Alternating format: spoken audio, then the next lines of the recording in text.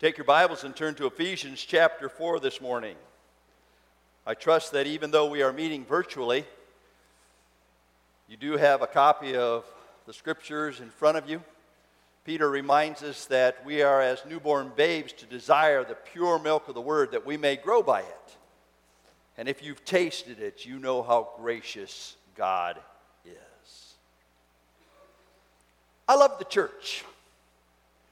I love the church because it's a place of growth. In my Christian life, the church has always encouraged me to take my next spiritual step. Whether it was Sunday school or Vacation Bible School or Word of Life clubs, it was in the church that I was challenged and changed to conform to the character of Jesus Christ. Back in my day, we went to youth rallies. And a number of area churches gathered around and we shared together in ministry and service. And that all happened because my local church encouraged me to be involved. Summer camp was also another tool that our local church used in a very special way. Now, I was never part of a church that was large enough to have a specific youth pastor or student ministry position. But there were lay people, Bob and Sylvia Will, Jerry and Rita Ruby, who built into my life and helped me to grow and helped me to develop and taught me what it was to live the Christian life. Through the local church that I developed a quiet time habit. Through the local church that I understood what it was to memorize the Word of God and apply it to my heart. It was also through the local church that my kids grew. And they had more aunts and uncles and grandmas and grandpas in the local church, people who encouraged them and prayed for them and ministered to them. And there were so many individuals over the years that really impacted the lives of my kids in a very special way. I love the church because it's a real place of impact. And it's where we can grow in grace and in knowledge of our Lord and Savior Jesus Christ. Now, you are well aware that God has given to us two institutions. He gave to us the family. And it is within the family that our relationships are strengthened and that we grow together and the well-being of our lives is developed. But he also gave to us the church, a place where also relationships are developed and we are to grow and our well-being is taken care of as we function together to serve the Lord Jesus Christ. The first person that I ever got to lead to Jesus, I did it because Bob Will took me to visit an individual, and we sat down, and as we shared with him, came to the place where he was asked, "Do you know Jesus Christ as personal Savior?" And he said, "No." And Bob turned to me, a teenage kid, and said, "Tom, why don't you tell Jeff how to get saved?" All through the local church. I love the church. Here in Ephesians chapter 4, the Apostle Paul tells us how we are to function within the local church. How are we to grow in the local church? How we are to develop our Christian lives all within the confines of the local church. Now, that's not the only place that you grow. I recognize that. But it is a place to grow and a place of significant growth in our lives. I'm going to ask the Coster family to read this passage of Scripture, and they're going to begin with verse 11 and read through verse 16. You follow along in your copy of the Scriptures, please. And Ephesians 4:11 through 16 says, "And he gave the apostles, the prophets, the evangelists, the shepherds, and teachers, to equip the saints for the work of ministry, for building up the body of Christ, until we all attain to the unity of the faith and of the knowledge of the Son of God, to mature manhood, to the measure of the stature of the fullness of Christ. So that we may no longer be children, tossed to and fro by the waves, and carried out by every wind of doctrine, by human cunning, by craftiness and deceitful schemes. Rather, speaking the truth in love, we are to grow up in every way into him who is the head, into Christ. From whom the whole body, joined and held together by every joint with which it is equipped, when each part is working properly, makes the whole body grow so that it builds itself up in love. God uses people to build into lives so that they might grow together and so that the body might build itself up in love. I want you to notice that as we look at the place of growth, that God uses people. Verse 11, Paul describes offices that God uses. And he, now stop right there. That's not Paul. That's Jesus Christ. Jesus Christ, the head of the church, specifically gave these offices so that people within the church might grow and develop and mature and be together in love. And he gave the apostles, the prophets, the evangelists, the shepherds, and teachers. The apostles, those who walked with Jesus, those who had a firsthand knowledge of the ministry that Christ had here on planet Earth, those who saw the evidence of his work, those who recognized the validation of the message. Aren't you thankful for the apostles today? I am so thankful that we have eyewitness account of how God worked in that culture to bring them the message of salvation. And he gave some apostles and some prophets. Prophets who again proclaimed the message and who shared the message and who continued the message and who validated the wonder that God loved the world and gave his only begotten Son to save the world. And evangelists.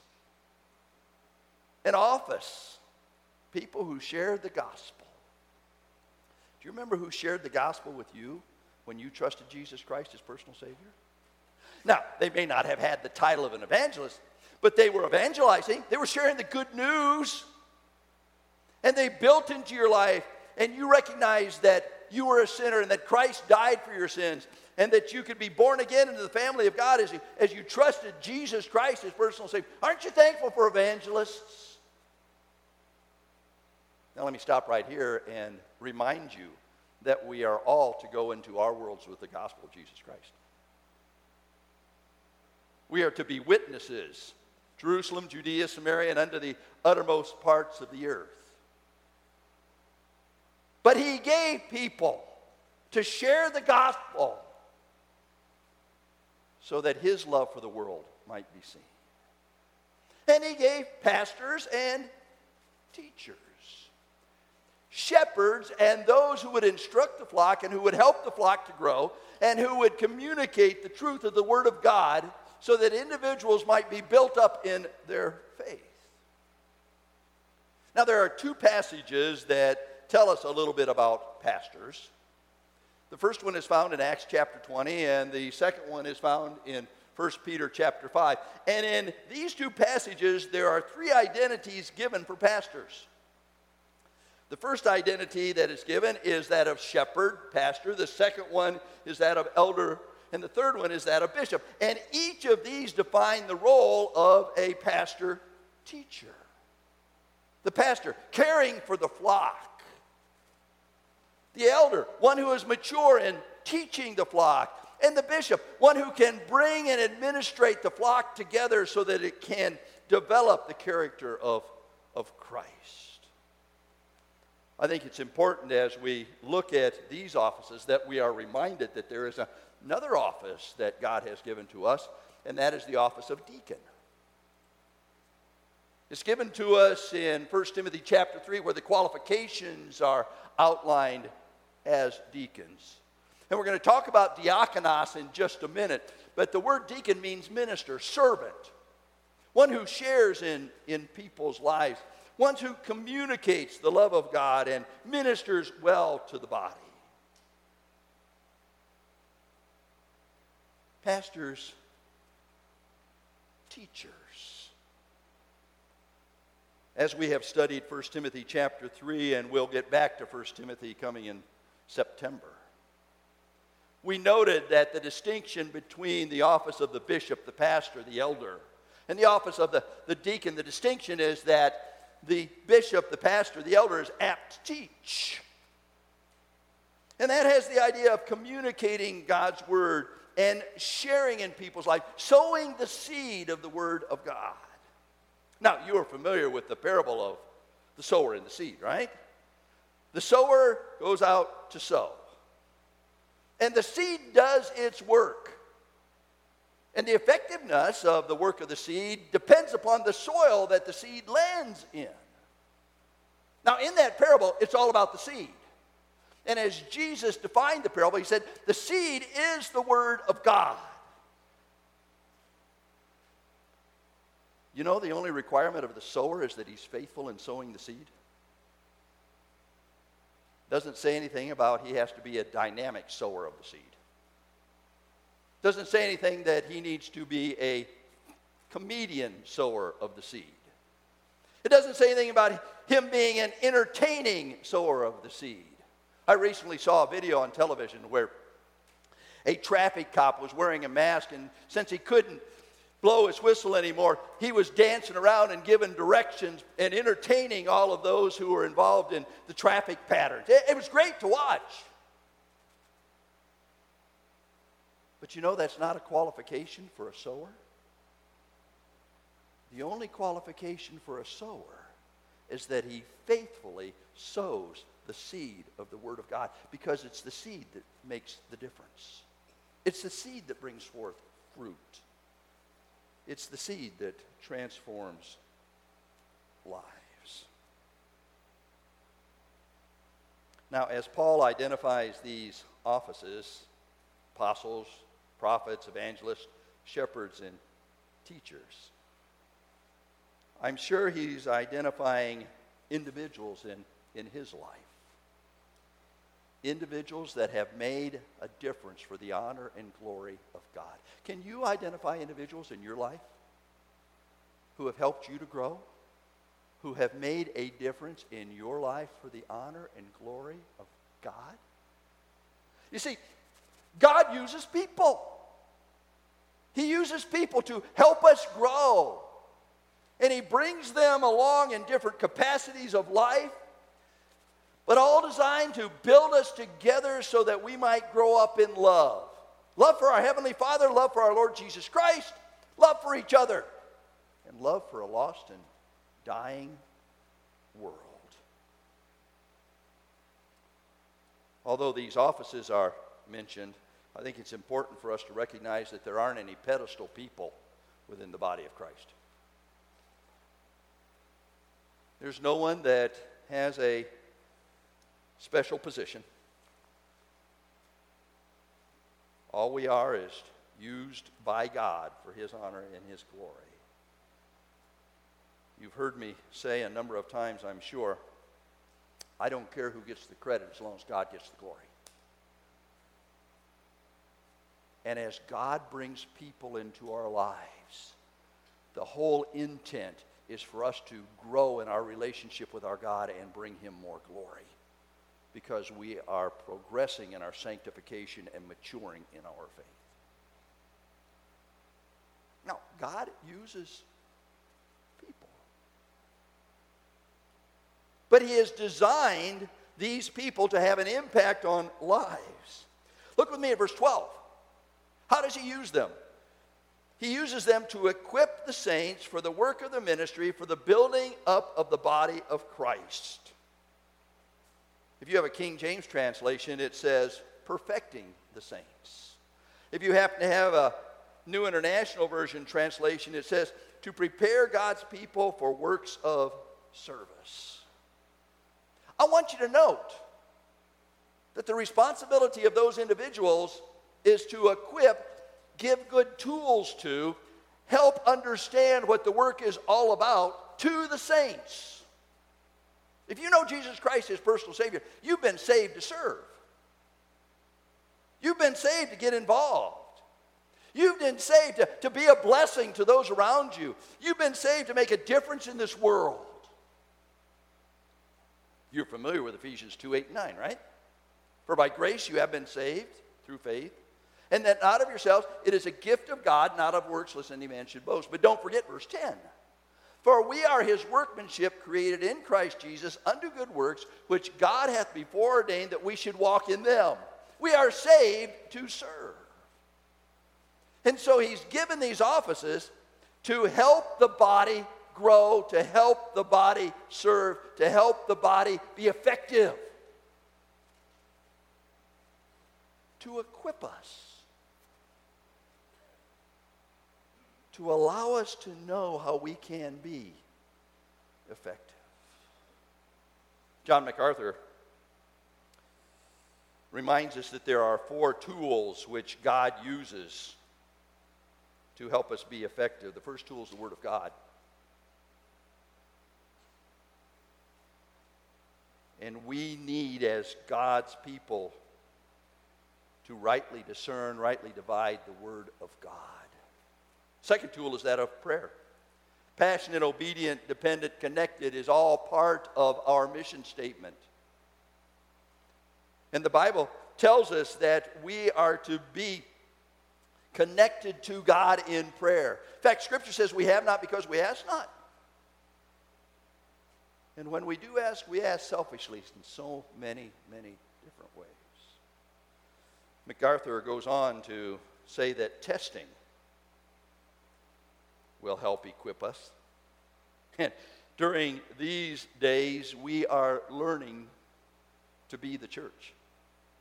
We are learning to get outside the 4 walls of this building and go into all world, because that's what we have and that's where we are and that's what God has given to us at this time. And it's a real test. It really is.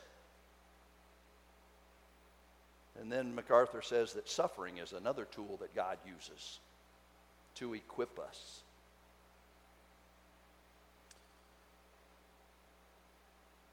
There are so many things that people go through in their lives that I've never experienced. Challenges that I've never had to deal with. I mean, gut-wrenching decisions that are so hard. If you're in the middle of one of those right now, will you look at it as God equipping you to do the work of the ministry? Because you may well have an opportunity to share in someone else's life that I'll never have.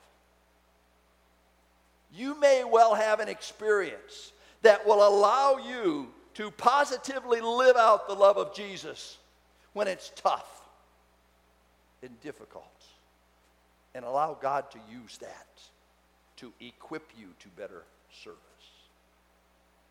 And what is the equipping for? The text says it's for the work of the ministry. The word work there is an interesting word. It's the word diakonia. You remember we talked about deacons? It's translated in other places as service. It's translated as ministry. It's translated as bringing people together so that they may know what it is to make a difference in somebody's life. That's what it's all about, folks. That's what growth is. Bringing us together so that we can make a difference in somebody else's life.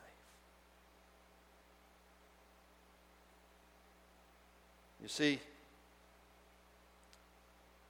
the preparation that God has designed is for the work of the ministry. Now, as a pastor-teacher, I have the responsibility to help you grow. Many times I talk to folks, and in fact, I talked to one of our folks this morning. I said, how can I help you in your spiritual life?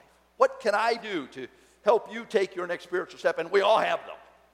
Doesn't matter where we are, we all have them. What can I do? And as we shared together, I recognize that there are some real challenges in this individual's life because of some unknowns, and we all have those, especially during this time, don't we? But the truth is, I can equip you to the best of my ability, and if you're not doing the work of the ministry, it really doesn't matter. You see, it's kind of like a gym membership. You can pay your monthly fee, but if you never go to the gym, you don't get credit for having a card in your billfold. If you and I don't work out our salvation, if we're not part of the diakonos of the ministry, the service of the ministry, the impact of the ministry, then it really doesn't matter, does it? Just because we got a card in our billfolds, or just because we wear a cross around our necks, or just because we sing and praise Jesus. The whole purpose is the work of the ministry. Why? So that we might build up the body of Christ. King James, edify. New International, so that the body of Christ may be built up. The word build there is an interesting term. It's an architectural term. And if you know anything about architecture, the blueprints are designed so that the building can be produced in such a way that it functions according to its purpose. You and I are to function according to the purpose. Architecturally, God has given to us blueprints so that you and I can function according to His design.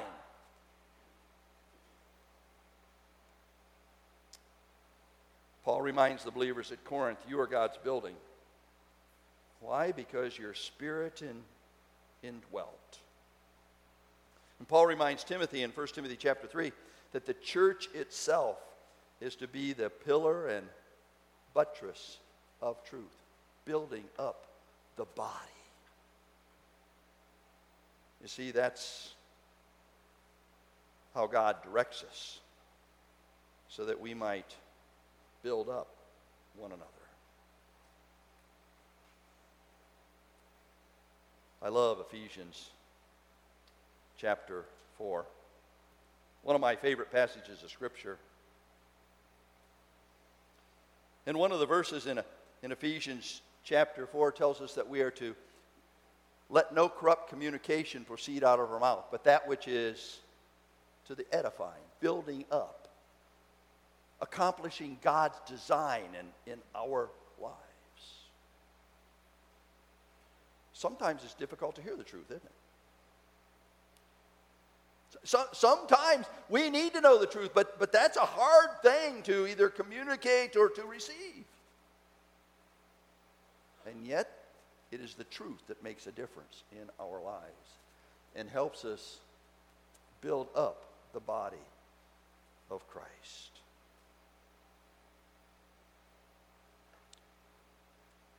And verse 13 says, until we all attain the unity of faith and the knowledge of the Son of God to mature manhood.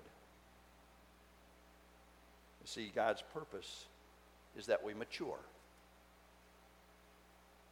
that we grow, that we progress, that sanctification continues to take place in our lives, that our development is into Christ-like disciples. And I think it's interesting that Paul connects that unity to the faith and the knowledge of the Son of God. That's what brings us together. The gospel is what unites us. Over the last couple of months, our country has been divided because of a number of events that have taken place. I have a dear friend. And I need to tell you that he and I were not exactly on the same page as public response to the tragedy that happened with George Floyd was identified by the church, by me. My friend is another ethnic color. And he and I were not together on that. He thought my response should have been much, much stronger. I recently saw him. And we were at an activity together, and he was walking, and I went up to him, and I greeted him, and he said, "Come here." We did not social distance. We hugged. And he said, "Tom, I've decided that which brings us together is more important than that which takes us apart." Amen! Isn't that great? Now, we all have opinion, right? Is there anybody today who does not have an opinion about something? Men, if you don't know what your opinion is, ask your wife, she'll tell you.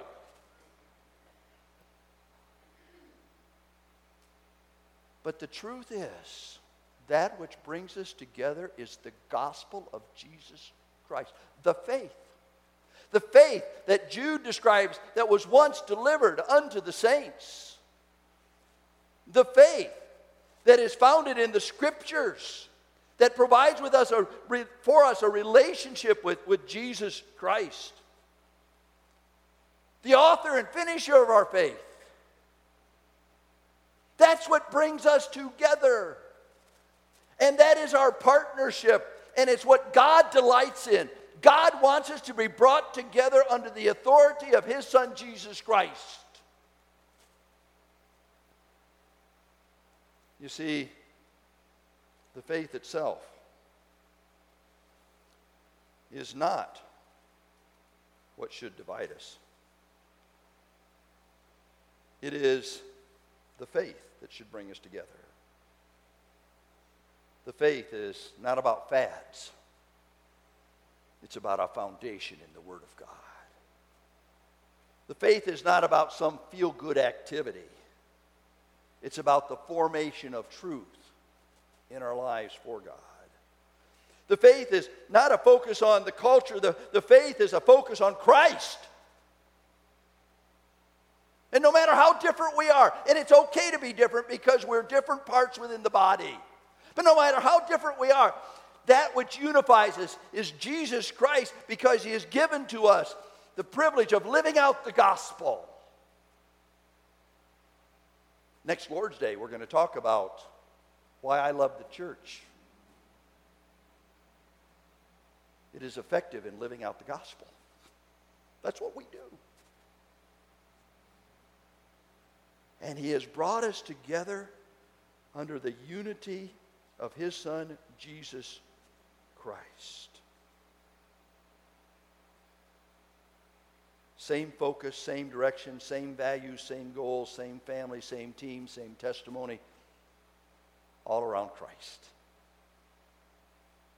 And what does He desire? He desires that we mature.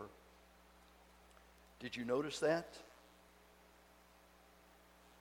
To mature manhood to the measure of the stature of the fullness of Christ. Now I want you to notice that the criteria is Christ.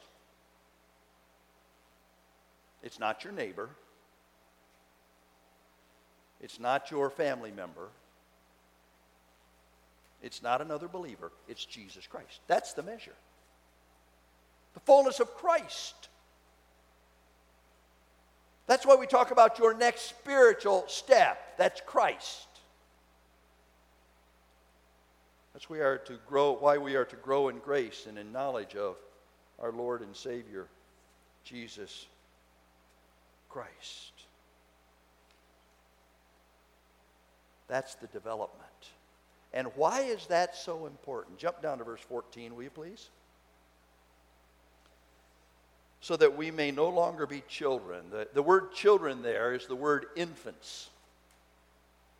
Those who are high maintenance. If you have an infant in your household, you understand something about high maintenance people. so that we are no longer infants, high maintenance. Why? Because those individuals, those children are tossed to and fro by waves and carried about by every wind of doctrine, by human cunning, by craftiness, in deceitful schemes. That identifies those that are insecure in the faith, who have no foundation in the faith, who have no opportunity to grow in the faith. Don't be an infant, one who's high maintenance, but be mature in Christ. Rather, verse 15, speaking the truth in love, we are to grow up in every way into Him who is the head, into Christ, from whom the whole body, joined and held together by every joint with which it is equipped, when each part is working properly, makes the body grow so that it builds itself up in love. There we go. That's maturity. That's what God desires from our lives. Now, the question, how do we do that? May I give you 4 principles very quickly? How do we grow in Christ? Principle number 1, you need to get started. It's simple. Remember I talked about that gym membership, a card in your billfold? If you never get started, you'll never do anything. My wife is so patient. I have so many projects at home that need to be done that I've not started on. Now, I trust you're not smiling too much at home, because you may be the same way that I am. But we need to get started. Do something. There is a lot of communication that happens and a lot of talk that goes on. Thank you, Chris. When you're doing something live, you just got to keep going, even though you know something's distracting. All right? Hope that wasn't too distracting to you at home. Chris said it wasn't on camera. It didn't happen. It did happen. You need to get started.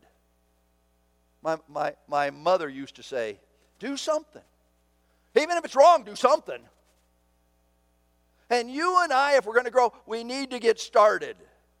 If you have a desire to read through the Bible, get started. If you have a desire to pray, get started. If you have a desire to witness to your neighbor, get started. Do something. Get started. If you have a desire to reach out to those who may be isolated, get started. Do something. Please. Get started. We also need to recognize that we need to renew our commitment to use our gifts to understand our part within the body of Christ. And maybe that's where you are this morning. You want to get started and you're ready to get started. So renew your commitment to service to Jesus Christ. We need to think about others, because it is others that we are going to impact. And you need to just invest in someone. If everyone invested in someone, then no one would be left behind. And we need to be intentional. We need to work. Just do what God has called us to do. I ran across a little story about 4 individuals. The individuals were people named everybody, somebody, anybody, and nobody. There was an important job to be done, and everybody was sure that somebody would do it. Anybody could have done it, but nobody did it. Somebody got angry. Angry about that because it was everybody's job. And everybody thought that anybody could do it, but nobody realized that everybody wouldn't do it. And it ended up that everybody blamed somebody when nobody did what anybody could have done. Do it. Get it done. Please. impact your world, grow, make a difference in somebody's life.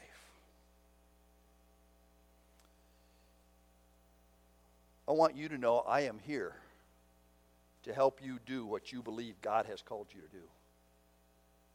I had a conversation this past week with one of our folks who has a real burden for reaching those who may be isolated and connecting folks who are part of our Calvary Baptist Church body.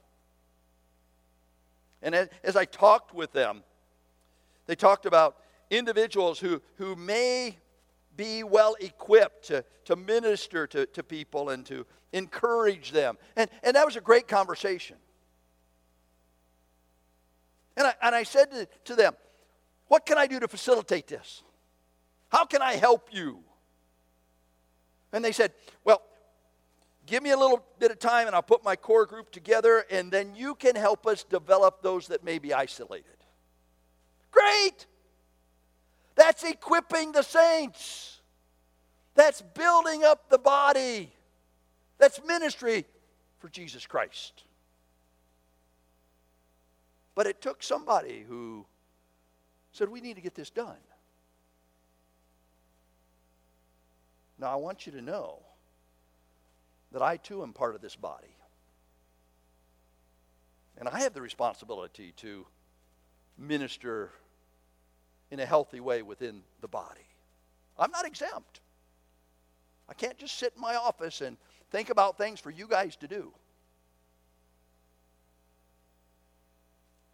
I need to be an example to the believers. Why? Because it's the body of Christ, the church of the living God, where we are growing together and serving together and sharing together. And that's why I love the church. I love